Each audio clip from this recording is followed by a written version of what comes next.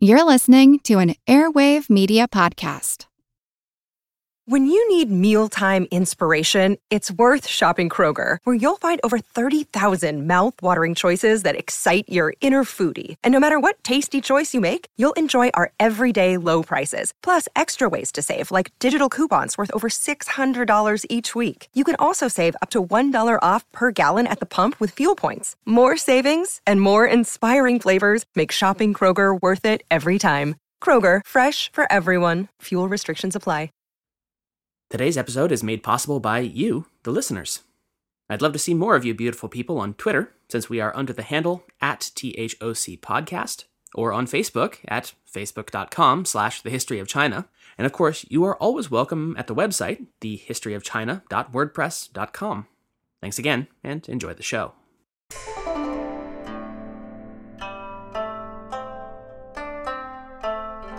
Hello, and welcome to the History of China. Episode 78, Reconstruction. The year 589 marked the year of Chinese reunification with the utter defeat of the Chen dynasty, the destruction of its seat of power at Jiankang, and the relocation of the former emperor of the south and his family to the Sui capital, Chang'an. It had been an absolutely massive offensive, more than a decade in the making, and obsessively planned for by Emperor I of Sui, with contingency and counter-contingencies all taken into account, with potentially as many as 500,000 soldiers near simultaneously invading from the north and the west, both by land and by an immense river navy.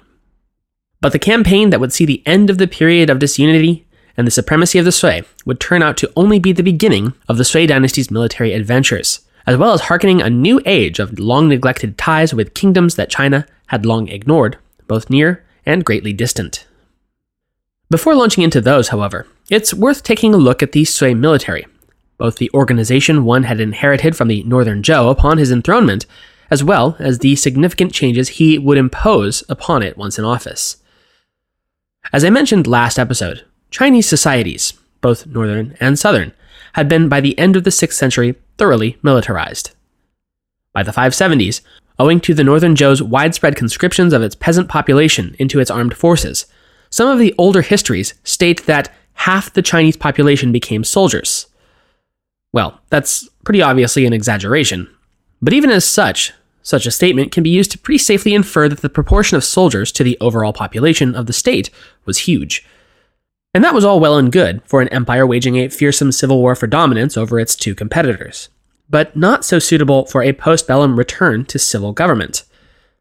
This was exacerbated further by the fact that the mechanisms of civilian government had been pretty thoroughly co-opted by regional military commanders, and vice versa, rendering the machinery of state unstable, heavily armed, and localized, all veritable recipes for future disaster. Large infrastructural changes would have to be enacted across the empire for Emperor I's Sui dynasty to avoid simply refracturing into warlord states, as had Han at the outset of the Three Kingdoms period, centuries prior. To this end, one immediately set about, much as he would do with his civil governmental systems over the course of his reign, as we discussed last time, completely revamping the way his military operated as well. With a proclamation stating, quote, "Now let all military men without exception be subject to the prefectural and county authorities. Let their land allotments and registrations be the same as the common people's." End quote. What this meant in practice was to simultaneously demilitarize the majority of the empire, and give control of the military units that were left back to the civil officials. In fact, following this proclamation, one would order the total disarmament of the entire Chinese Northern Plains region, the area that had long been the breeding ground for ethnic rivalries and civil disturbances, and even to that point remained a hotbed for anti-Sui sentiments. Notably, the order demilitarizing the Northern Plains would conspicuously leave out the garrisons at Guangcheng and Houteng, as they were the imperial army's prime staging areas in the north of China, and thus needed to be ready at all times to carry out the imperial will. This first phase of demilitarization would have one other critical effect: the abolition of hereditary privilege in the military structure. As with the civil government, the Chinese militaries had developed an entrenched system of nepotic practices, and even outright favoritism towards the family members of the elite, which, just like with his civil government, one felt both weakened the military by elevating those based on birth rather than potential, and also created dangerous networks of officers, potentially more loyal to their family's interests, or the general who secured their appointment for them, than their duty to the interests of the empire as a whole. But as with any major change, if one was going to make this stick, he would need to turn to precedent. In order to justify the wholesale abandonment of the by now long-standing system of peasant conscription, which was called Fuping, one claimed in this, as with so many of his other policy decisions, to be hearkening back to the glory days of the Han. And as such, the Sui military model should emulate that of the Han. The Fuping conscription model was, he argued, an innovation of the northern dynasties and the non-Chinese who had founded them. Thus, not only were they unnecessary now that peace and national unity had returned to China once more, at least theoretically, but the conscription-based military was in fact inconsistent with the Sui's revitalization of China's ancient glory. And so, clearly, it had to go. Instead of a vast, largely conscript army that had relied on overwhelming numbers of poorly trained peasants given spears in the style of Northern Zhou, the 12 Guards units and the Army High Command of the Sui would instead, quote, draw their men from those selected, trained, and administered locally for such service throughout their adult lives, end quote. In other words, the Chinese army was going professional once again. This initial downsizing of the regional power bases of the military and its restoration to a peacetime, centralized, and civilian control would be expanded much further some 5 years later. In 595, disarmament was expanded from the northern plains to empire-wide through a proclamation, quote, ordering the confiscation of all weapons in the empire and decreeing that those who attempted to manufacture them privately would be punished, end quote. Once again, however, the staging area for the Sui imperial armies was exempted from this action. No more of these local lords building up their own stockpiles of arms and drafting their populations to fight for them. No, from here on out, you were either in the army or you were disarmed. No two ways about it. That said, it was one thing to promulgate an edict declaring that all weapons were to be confiscated. It was quite another thing, though, to actually enforce it. Just the sheer size of the militaries that existed across China, not to mention the number of arms and armor that, quite frankly, could not be accounted for. And it's no surprise that by the time the population of China would, spoiler alert, ultimately get fed up with the emperors of Sui, there would still be plenty of weapons for the peasantry to pick up and rebel with. To give a reference point for the scale we're talking about, by the year 605, a decade after this disarmament order had gone into effect, the number of as yet still decentralized regional military commands, empire-wide, still numbered 36. The following year, those 36 semi-private armies would at last be rolled into the central control of the 12 Guards, but still we're talking about a long, drawn-out process, to be sure. Nevertheless, it would prove a vital task in order to secure the interior of China against further outbreaks of rebellion, or even the nightmare scenario. That is, refracturing into warlord states once again. That was no idle threat, either. For instance, in either 589 or 590, a rather devastating rebellion broke out in the southern provinces against the northern conqueror's rule. Much like the policy pursued by the United States against the southern states following its own civil war almost 12 centuries later, Emperor Wen had, following his reunification of China, appointed northerners as the prefects of the southern provinces to administer his new imperial holdings. And, as you might imagine, this went over about as well as a lead balloon. Much like that postbellum of the American Civil War, the Southerners largely resented their new northern, one might even intone carpetbagger, overlords. A state that was only compounded by the fact that the southern population was, as you may recall, so linguistically different from their new northern governors that the two groups couldn't even effectively communicate with one another. Moreover, the southern gentry, who were able to maintain their positions, were nonetheless subjected to the stark realities of northern rule. Namely, that whereas under Chun and its prior incarnations they'd been given great favor by the southern dynasty's monarchs, now, under the Sui, they were merely tolerated and given no such special dispensations. Nor did the imperial court at Chang'an do itself any favors in this regard. Immediately following the conquest of Chun, the official Su Wei drafted and distributed across the southern provinces a written work known as the Five Teachings, or Wu Jiao. Now, unfortunately, this document, like so many others, has since been lost to time. but it was apparently a sort of moral catechism that was used primarily as a form of minor punishment against those imperial subjects who breached the bounds of classical Confucian ethics. The punishment would be that one must memorize and then publicly recite the 5 teachings, which historian Arthur F. Wright took to be a recitation of the, quote, gradations of respect to be shown to one's betters, end quote, and apparently included a particularly inflammatory passage on the former citizens of Chun to show absolute loyalty to the Sui dynastic rule. This already simmering situation was put to full boil, however, when a rumor began to spread rapidly through the southern populations, insisting that their Sui overlords had devised a secret plan to deport them all from their homes and forcibly resettle the entire southern population into the Guangdong region of the North China Plains, that war-torn region that now served as the central imperial government's military hub. You might compare the sentiment of the rumor as being akin to the Southerners fearing that they were about to be loaded up and sent en masse to a military internment camp indefinitely. An image that conjures up no small number of contemporary parallels. Thought of in that light, it really is no wonder that this rumor would prove to be the spark that once again ignited the whole of the South in rebellion. Wright described the events as follows, quote, revolts broke out in many places. Sui officials were attacked. Some were dismembered and eaten, while others disemboweled. The natives were supposed to have said to their victims, "This will make you more able to memorize the 5 teachings." The revolts ranged in size from a few thousand to several tens of thousands, and disorder fell on disorder. End quote. Fortunately for the Sui dynasty as a whole, if not for its officials to the south, the revolts against its authority were at their core unplanned, unled rabble. What seems to have been just a collective release of pent-up anger against the new laws and policies rather than anything approaching a real, organized rebellion. Had it been more adequately led, for instance, it's hard to say what the outcome might have been. Personally, I find it unlikely that another rebellion so early after Sui's conquest would have met with anything except total defeat, but it certainly would have put up a more dogged fight had it had proper leadership. Instead, the disorganized peasants and local nobility remained fragmented and only in pockets, and as such all too easy for the Sui dynasty's axeman, Yang Su, to roll in with his imperial army detachment and easily crush the insurgents within a year. Still, the potential for the apparent latent anger that still lurked in the hearts of the conquered southerners must have weighed on Emperor Wen considerably, and was almost certainly a major factor in him deciding to outlaw weapons across the entire empire in 595, and then would go so far as to confiscate and ban all civilian watercraft over the length of 30 feet in 598. His thinking may have been, how could the peasants rebel against imperial authority if he took away all the means for them to do so? As I said earlier, however, proclamation was again very different from enforcement.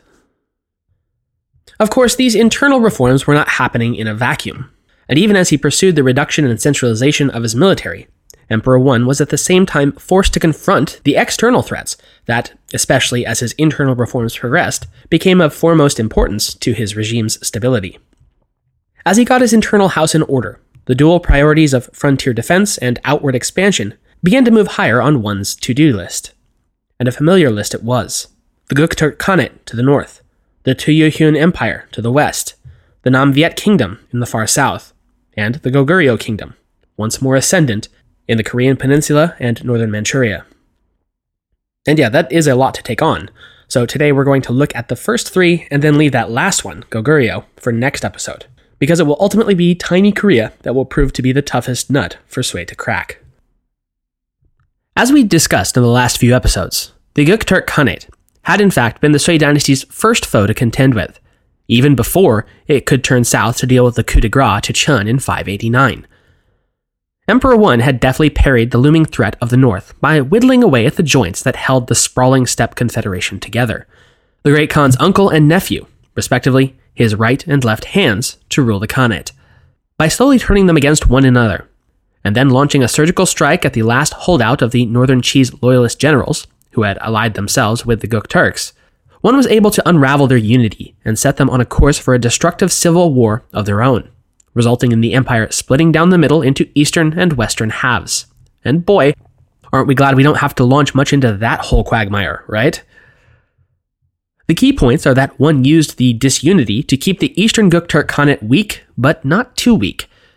As explained by Wright, quote, "The Eastern Empire, with the contested accession of a new Khan in 582, offered the sort of opportunity Chinese statesmen were long accustomed to exploit, They backed sometimes a Khan, sometimes an anti-Khan, so that the political unity of the Eastern Turks was destroyed. At the same time, they saw to it that the Eastern Empire did not so far disintegrate as to make it possible the forcible reunification of the two empires by the Khan of the Western Turks, Tardu. End quote. As a brief tangent, over the course of writing this episode, I came across a great conversation online that led me to a great source regarding the interplay between Sui China in the east and the successor state of the by now long divided Roman Empire in the west, the Eastern Romans, aka the Byzantine Empire. The question that originated the discussion was what, if any, knowledge did the Chinese have of the fall of the Western Roman Empire, little more than a century prior, back in 476. At the time, they possessed, of course, very little knowledge indeed. In the 5th and 6th centuries, China, for one, was far too preoccupied with its own internal strife to take much notice of even its closest neighbors, much less an amorphous, ill-defined concept halfway across the world. Added to that overall indifference was the fact that since the collapse of the Han, China's access to the Silk Road trade route had been severely curbed, with most of it slipping into local control and later into the likes of the Tuyuhun Qianbei coalition and the Hepthalite Khanate. It seems to have taken almost a century for any news on the fate of Daqin to reach the Chinese, and it's a little ironic that when word did seem to have reached the imperial court of northern Zhou, possibly according to historian Friedrich Hirth as early as 568 or 576, it was through the Gukturk Empire that the word arrived. The Book of Sui mentions, quote, "The emperor of the Sui dynasty always wished to have open intercourse with the Fulin, but did not succeed." End quote. It remains unclear as to whether this name for the distant foreign empire, Fulin, is specifically in reference to Byzantium or perhaps to the Sassanids of Syria, both of which the Western Gukturks had entered into diplomatic relations with by this time. Still, though the sources seem to acknowledge the fact that the Chinese court was made aware of the shift in Western power structure significant enough to warrant a name change from Daqin to Fulin, it's equally apparent that they were relatively indifferent to that state of affairs. Hirth writes, quote, "Up to the ascent of Yang of Sui in 605, there are no passages on record showing that anyone in China took particular interest in either the old Daqin or Fulin. Had this been the case, the Chinese would have had every opportunity to collect information through the Western Turks. But instead, after a long pause marked by indifference, the first mention of a Chinese record, which points to renewed interest, is a remark found in the Book of Tang." End quote. So yeah, Sui China was vaguely aware by the end of the 6th century that something had changed in the West. They just didn't particularly care. That was about as relative to their own situation as something happening on another planet. I'm Jane Perlez, longtime foreign correspondent and former Beijing bureau chief for the New York Times. I've been a foreign correspondent in lots of places: Somalia, Indonesia, Pakistan, but nowhere as important to the world as China. I mean, China is not dropping anti-democratic paratroopers into Montana. But of course, we did see things like the weather balloon/spy balloon riveting the whole country for a week. This is Face Off, an 8-part series in which we'll take you behind the scenes to key moments in the tumultuous US-China relationship. We'll speak with a diplomat, a spy, a tech reporter, a US admiral, even Yo-Yo Ma. Plus, my pal and noted China historian Rana Mitter joins the conversation. We'll look at what's driving the two nations apart and explore whether anything can help bring them back together. Face Off launches April 9th. So anyway, back to the Eastern Gukturks. That was that, right? We don't have to deal with them anymore. Well, not quite. Emperor One, forward-thinking as he was, seemed to understand that with the horsemen, any peace was only as lasting as the next time a famine rolled around and set the steppe peoples to raiding their neighbor once more, as they'd been wont to do for millennia. It had been the case with the Xiongnu, with the Rouran, and now with the Gukturks. And that very predictable pattern virtually ensured that at some point the steppe peoples would unite once more to threaten China again. And Emperor One planned for his Sui to be good and ready when that inevitability happened. And as it so happened, there was already a nicely prepared defensive position from which to protect China from the barbarians of the Gobi. The Great Wall system, of course. Well, that would have been, at least, if most of it hadn't fallen into 300 or so years of neglect, disrepair, and abandonment. This isn't to imply that all of the northern dynasties had disdained the formidable fortification. But given the fractious nature of the period, at best their respective efforts had been local in nature and brief in duration. They might have used them or even repaired them a bit, but on the whole, the Great Wall was in a bad way, and Emperor One was just the guy to fix that sorry state of affairs. From virtually the outset of his rule over the north, he enacted broad, sweeping plans to repair, extend, and of course man the walls once more. And like the Great Wall Qin Shi Huang had first ordered constructed, and then the Han extended and maintained, it would be a massive undertaking. The crumbling ancient walls would serve as the foundations of the new Sui structure, but the building materials would remain much the same: sun-dried mud bricks and stamped clay, materials that sound almost primitive, but in fact rivals even modern-day concrete in durability and material strength. It just took more work to build. A lot more work. The first year of One's reign, he reportedly commissioned one of his trusted officials to round up and set to work on the project some 30,000 conscripted workers. Unlike the Qin and Han, who had used their multitudinous prisoner populations as effectual slave construction teams, the Sui dynasty utilized corvée labor as a form of tax on the peasantry. From the local tribes living in the vicinity of the construction project, each household was to provide 20 days of labor on the walls each year. But the 30,000 workers of 581 would prove to be just the beginning. By 586, the ranks of forced laborers had risen to 110,000, and then another 100,000 the following year. The walls were rising, but the work only expanded further. A decade later, under One's eventual successor, Emperor Yang, reportedly more than 1 million men were conscripted in a single year into the Great Wall Engineering Corps in order to complete a brand new section of the fortification that would run north to south and connect previously existing segments between the Ordos Loop and Shanxi province. The following year would see the number scaled back down to a mere 200,000 laborers, but on and on it would go. In terms of what these tremendous projects would ultimately mean to the larger society beyond their immediate application, it is important to remind ourselves that the wall was not the only mega project using hundreds of thousands of corvée workers. There was also the ongoing and ever-expanding Grand Canal network, which had grown well beyond merely linking up the capital city to the Yellow River directly, but swiftly grew in scope and scale to link the Yellow River to the Yangtze River itself, a permanent water bridge between the north and south. And then, of course, there was the new capital we talked about last time, Daxing, which just kept growing and growing. Millions of people every year were called up to pay their due in 3 weeks of back-breaking manual labor, for which they would not only receive no pay, but could actually impose significant hardship on the entire household in question. Even if they served out their terms without injury or death, the strongest workers of many peasant farming households and field hands were simply gone for almost a month, forced to leave their farms that they were tending or shops that they ran to the rest of their family in the interim. And this is certainly not to imply that the women, children, and young men of the family wouldn't have been able to pick up the slack, and they most certainly did. But it was a hardship, and one that returned year after year to impose itself once more on the increasingly put-upon population. Because remember, the conscripted labor force was only a portion of the imperial tax. The funds to pay for the mega projects Emperor One had commissioned, of course, also came from high tax rates on goods and services. And the grumblings of the peasants continued to grow. While the Great Wall was built and rebuilt anew, One's military began experimenting with methods of extending their reach beyond the wall in a permanent fashion.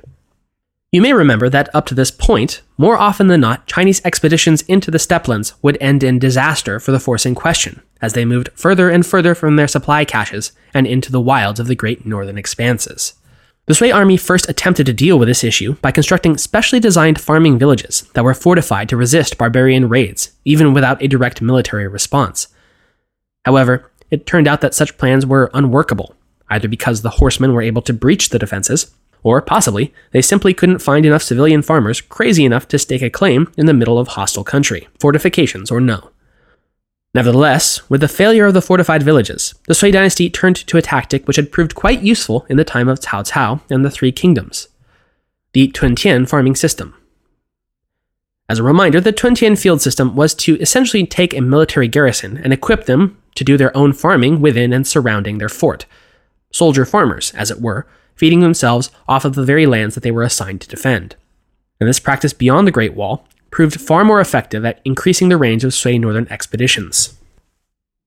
With the fractured Gokturk Empire unable to strike southward, Emperor Wen could now turn westward to deal with the Tuyuhun Empire of the Gansu Corridor, which lay in between the Tibetan highlands and the Gobi Desert.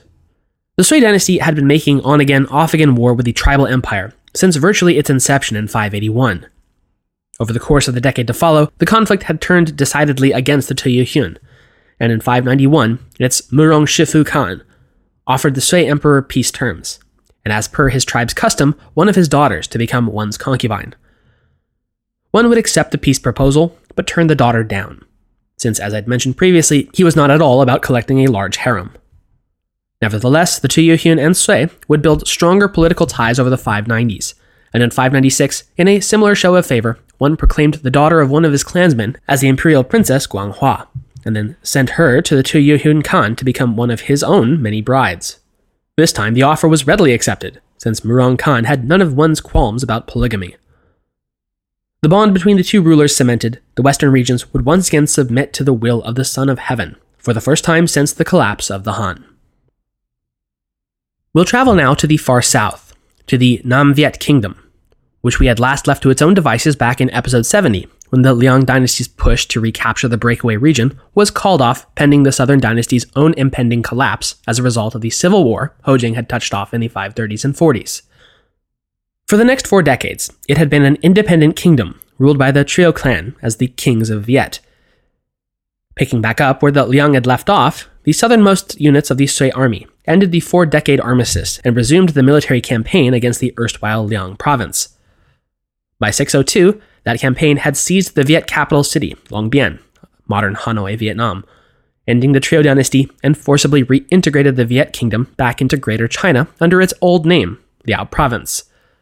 That victory would present yet another challenge, or, seen in the right light, potentially opportunity, in the form of the kingdom to Viet's south, Champa, which suddenly found itself once more the uncomfortable neighbor of a united China. Champa was what is today much of central and southern Vietnam, and was a collection of tribal chams dominated by 5 major principalities. In spite of their proximity to China, it would be incorrect to assume that they or the other peoples of Southeast Asia had much in common with the Han, either culturally or even genetically. In both cases, the residents of the Champa principalities were far more closely related to the peoples of Borneo, and more distantly, the Indian subcontinent, and it showed in their culture and religions. This prehistorical tie was reinforced following independence from the collapsing Han dynasty back in the 2nd century CE, which had failed to reassert its authority over the region it called Linyi, meaning Forest County. In the vacuum left following the outset of the period of disunion, Indian civilization had flowed in from regions such as Funan and the Tai Kingdom. The Champa Kingdom then emerged in the 4th century when the process of indicization was well underway. As such, their written language was derived from Sanskrit rather than Chinese characters, and their primary religion was a form of Hindu, though Buddhism was also widely practiced. Their capital was due south of the modern Vietnamese city Da Nang, a city the Chams called Simhapura, or Lion City. And no, in spite of it sounding similar, it is decidedly not the modern city Singapore, though it is no accident that they share a similar sounding name, since both derive from the Malay compound meaning Lion City. The Champa Kingdom had maintained a fraught relationship with the various Chinese dynasties of the period of disunity. During periods when the southern dynasties had been weak or divided, the Chams maintained their full independence. But when the South had appeared strong, they would typically seek to appease such strength with tributary payments. And it was perhaps their propensity to simply buy off Chinese aggression, and probably bolstered by a successful Chinese raid into the kingdom during the 5th century, that led to the Champa Kingdom being viewed, as their right puts it, quote, as a kind of El Dorado where fabulous riches were to be had for the taking, end quote. In spite of King Tamhuvarman's having wisely paid the Sui court tribute in 595, Emperor Wen's well-known avarice overcame his accustomed caution. Around the year 600, Emperor Wen authorized his general, Liu Fang, to lead a strike force consisting of experienced officers, a land force, and even a naval brigade, to march south into Champa, seize the capital, and basically carry off anything that wasn't nailed down. But General Liu quickly realized that basic infantry tactics weren't going to fly in the face of what the Cham armies were able to bring to bear. The Abrams tank of its era, 10,000 pounds of lumbering, trumpeting death. Yes, I'm talking about war elephants. Now, if you've happened to see the Lord of the Rings films, visualize the Battle of Pelennor Field to get a pretty good visual of how ineffective military and even cavalry are up against angry war elephants. So, what to do? Famously, General Liu baited the Cham defenders into a trap by fortifying and booby-trapping an area with camouflaged pits to trap and kill the elephants, and then he surrounded and massacred the remaining Cham troops before pivoting and capturing the capital, Simhapura. And what did they find in this El Dorado, this mythical land of limitless wealth? Disappointment. Lots and lots of disappointment. Oh sure, there were the golden ancestral tablets of the royal house, and they certainly carried those off, but it turned out that this was no city paved in gold. Oh, the invading army did find at least one other thing they would carry back with them on their return march: deadly disease. The return march to Sui would see huge numbers of the expeditionary army drop dead in their tracks from the ravages of the innumerable plagues their time in the southern jungles had inflicted upon them. A truly implacable foe that had seen the destruction of entire Han and Liao armies before, and would sap the strength of virtually every invader across time. The officer corps suffered alongside their men, and even lost its commander, General Liu Feng, before the journey's end. To once again quote historian Arthur Wright, quote, "The whole effort south of Jiaozhou was a costly failure, and all the Chinese remnant had to show for it were the stolen ancestral tablets, some cases of Buddhist scriptures, and a troupe of captured musicians." End quote. In the aftermath of the Pyrrhic Chinese capture of Simhapura, the Cham king Tambuvarman was able to reassert his control over the kingdom and rebuild his shattered capital city. And in an incredibly wise move, he followed up the not exactly successful invasion by the Sui dynasty with an emissary to Chang'an to make lasting terms of peace with the Emperor One. On behalf of the Cham king, the emissary acknowledged the fault of Tambuvarman for having not sent sufficient tribute in 595, and pledged that in the future their tribute would arrive in a timely and plentiful manner.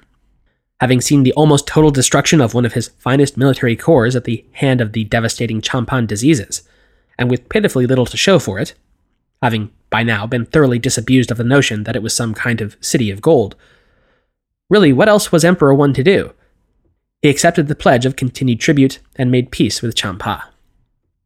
In the year 602, the Empress Dugu would die, leaving Emperor One in a state of deep mourning, and during which time he found comfort in his consort's arms and finally began to have sexual relationships with them. In the spring of 604, he made preparations to journey to his usual summer retreat at Runshou Palace in order to avoid the searing heat of the capital. And having been to Xi'an at the height of summer, it is definitely nothing to sneer at.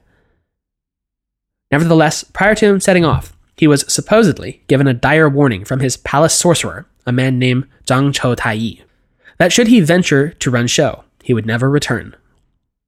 Dire indeed, if it was to be believed, but less mystical sources indicate that the aging emperor was already rather ill when he set off for the summer palace. Still, there is considerable evidence of foul play having been worked to hasten Emperor One's demise at Runshou, by none other than his crown prince, Yang Guang. This was nothing new for Prince Guang, though. He had, after all, enlisted the help of the Axeman, Yang Su, back in 600 CE, to unseat his own elder brother and claim the status of heir for himself, after having been motivated to action by the exhortation, "What have you got to lose? Either you become the heir of Sui, or at worst, you can fall back to the seacoast and return to the old pattern of a southern dynasty like Liang or Chen. Because you know you're truly power-hungry when plunging your kingdom back into hateful civil war seems like an acceptable fallback for your power grab." The most often told story, and one with quite a bit of textual evidence supporting it, is that while his father was away, back at the capital, the crown prince attempted to rape the imperial consort, Chen. When she reported the assault, Emperor One grew understandably enraged and penned an edict deposing Yang Guang and reinstating his previously deposed elder brother, Prince Yang Yong, as the imperial heir. But once Guang found out about his impending demotion, he quickly mobilized an assassin to venture to the Runshou Palace and lay the sick emperor to rest. Soon thereafter, Emperor One was indeed found dead, less than a month after his 63rd birthday. Some 8 days later, the not quite deposed Crown Prince Yang Guang would be enthroned as the Emperor Yang of Sui, and as one of his first acts in office, ordered the execution of his elder brother, the one man who might have had a better claim to the throne than him. But more on Yang next time. For now, let's send off Emperor 1 of Sui, who, for all his faults, led China from bitter division to a stable, if still uncomfortable, reunification and time of internal peace. Well, mostly. His period of reign was some 33 years, and he boasted among his many accomplishments, apart from that little reunification thing, the reconstruction of the Great Wall, the commissioning of the project that would come to be known as the Great Canal, and an entirely new and modern capital city, Daxing, now well supplied by the canal network. He had rebuilt Chinese law, government, and military structures virtually from the ground up, placing them on par with the heights of Han and Qin, and putting the empire back on an outward-facing, expansionist footing for the first time in almost half a millennia. Sima Guang summarizes Emperor 1 in the Zizhi, quote, "Although he was himself stingy, he did not hold back his awards when rewarding the people with accomplishments. He loved his people, encouraging them to till the field and grow mulberries, and decreasing their labor and tax burdens. He himself lived simply and frugally, and the vessels and clothes he used, even after they had become worn out, continued to be patched and used again. Based on his influence, during his reign men wore only cotton and cloth, not silk, and their decorations were made of copper, iron, bones, and horns, not gold, silver, or gemstones. There were beautiful productions of food and textile, so much so that the storage was insufficient for them. At the start of his reign, the census rolls only had less than 4 million households, but at the end of his reign, there were almost 9 million households.